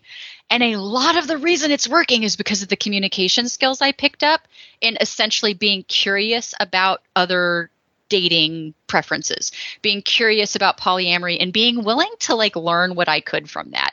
So again, just to emphasize, you don't have to be interested in pursuing a polyamorous relationship to take really good communication advice that I think is definitely relationship saving material and will help build you to be a good person to have a relationship with because you've been working on those skills in the background. Yes, I mean, because in polyamory, the fact that you are dealing, you know, in some cases with, you know, multiple people here, you do have to have good communication skills. If you don't have them, it will not go fun. No, it don't go too good when ne comunicato. You kind of need to learn how to talk. And I think if you've ever been in a relationship that got to that aggressively, like, you know, that aggressive or violent head, when you really are honest with yourself about it, it was probably communication not happening, because I think that's where you get so mad, is that you feel like this kind of resentment because you feel like you constantly have to be the one that just deals with not communicating. And I think that happens on both sides. That's not just like one person is guilty and one person is not. I think in a weird way, when that happens, both people are guilty. And it's just hard to accept that you're guilty of wrong. Because we have a very honest urge for self-preservation in our minds. Mm-hmm. But you should understand that and be willing to work past that if you want to have a good, healthy relationship. Indeed, indeed. So any last words about dating? No, just get out there and be good to people, man. Like, I don't know, maybe if you've got a whole, you know, end relationships, don't start them, stay toxic mentality, like maybe don't be in the dating pool. If you legit just want casual sex and casual connection and have no intention of moving in with somebody, just be honest about it, because there are people who are cool with that and will want that back, right? And just don't go into relationships trying to change people. Like any of them, your friendships, either. Like so much of relationship and dating stuff, I think, can even be applied to other relationships. It's ridiculous to me that we don't. But you don't need to lie to kick it. Like you should be comfortable being honest with your friendships, your partnerships, any of your relationships. Honesty is key. I know that is a cliche saying, but it really is key to healthy relationships. Indeed, indeed. And I think most importantly, too, for men, maybe it's time to get off the dating apps. You know, I mean, it's if we're talking a 2-to-1 guys to women ratio here, maybe it's time to, you know, get out of the house, rub your eyes so you can get used to the sunlight outside, and find something to do to find women in other ways. Because, you know, when it comes to dating apps, women have a lot more choices to choose from, and, you know. I think I have a little bit of a caveat there. What's the caveat? Why not both? Like, you can actually be that nice guy on Tinder or whatever. Just maybe don't put all of your eggs in that basket. Go out and meet people. Because maybe you could still be that little bit of that demographic that's not on there just to fuck around. Like, there's no saying that you can't do both, I guess, is what I'm saying. Yeah. And to be clear, I'm not saying that despite the fact that I said it, if dating apps work for some people, that is great. That is good. But, just overall, again, like a 2-to-1 odds, the odds are not in your favor, guys. So find a way to meet women in other ways besides in your bathroom or during break at work. Maybe don't swipe on the toilet. Totally been guilty of that, which made me laugh my ass off on more than one occasion. I was like, I think I swiped that dude while I was on the toilet at work. But I guess what I was saying was you can totally kind of reframe your relationship with those dating apps and just one of my favorite shows to watch is Alone. Okay. And this is going to sound really unrelated, but just hang on for a second. The most successful people on Alone don't hunt by one method. They're setting traps. They're finding ways to fish. And if they're really resourceful, they'll find a way to hunt. Now, and I know saying hunting and dating kind of sounds like predatory stuff, but I just mean like there's nothing wrong with casting a net and throwing a fishing line. You know what I mean? So, but maybe just have it where you've got that more healthy relationship with Tinder. Like, don't necessarily like, if they're using weird code, like let's go have tacos, which I'm still trying to figure out if that meant something, because every woman that I did come across was like, let's meet and have tacos. I'm like, why do I feel like this is a weird innuendo that I'm not getting? Like that there was code about getting tacos. And I think there was with Tinder, but it was just something like, it didn't ever work out when I tried to connect with girls on there anyway. It just, but yeah, you can totally reframe your relationship with this, still be on there, but just don't be as emotionally invested in it, because I could see where that would get really hurtful time and time again. And if you don't have the ability to reframe it, by all means, get rid of it. If it's something that legit hurts you every time you interact with it, find different methods. And that is one thing I did forget to bring up. I mean, from what I've read in articles too, a lot of people that do use the dating apps, like myself, deal with anxiety issues. And you got to challenge yourself too. The fact that I've been utilizing dating apps for as long as I have as my sole source of meeting women for dates, probably not the best idea, because I relied on it too much, I guess, speaking only for me here, so if you do find yourself with some social anxiety, this may be a reason to challenge yourself to get out and not be so reliant upon the electronic teat. Exactly. And plus, if you've kind of got that mentality that you're going out to make relationships, you're going to build a cool tribal network of friends along the way too. So then what happens is whenever you're focused on only dating for relationships, tale as old as time, you get into a relationship, you become friends with all their friends, that relationship doesn't work out, and then you're friendless because, they were friends with them first. And that was something that I totally kept repeating, where I would kind of date friend groups, and then I would end up losing all of those friends every time, and that just kind of sinks you down where you feel even more lonely.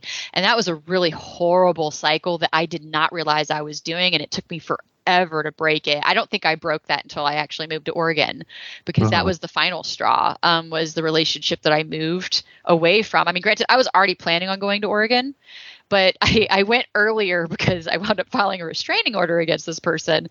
But even before that point, I was already feeling really lonely because I had realized I lost all of my friends by breaking up with this. I'll just call it what it was. He was kind of an asshole. So it was warranted.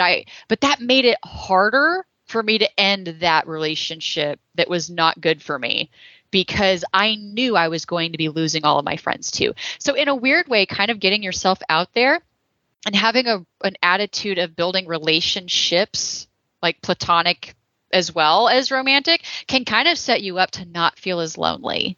Because what I've found is you got to reframe it. It's like if you're dating somebody and the dating is not working out, that can be sad, but try to think about the positives. What is working? What can continue to work? And too many people are focused on what they've potentially lost than what they have. And I think if more people can appreciate what they have, then maybe a breakup won't sting so much, as long as, the communication is there. Because again, if communication's not there, that's a problem to begin with, Yes. But anyway, I think that will wrap us up for another week here. We thank you all for listening. Every Saturday in this podcast space, we will have something to entertain your ear holes. Until we meet again, we bid you adieu. Stay single, toxic people. I'm going to swipe left on that one. Subscribe to Friends Talking Nerdy on iTunes, the Google Play Music Store, as well as Spotify. Remember to support Friends Talking Nerdy on Patreon. Goodbye, darling.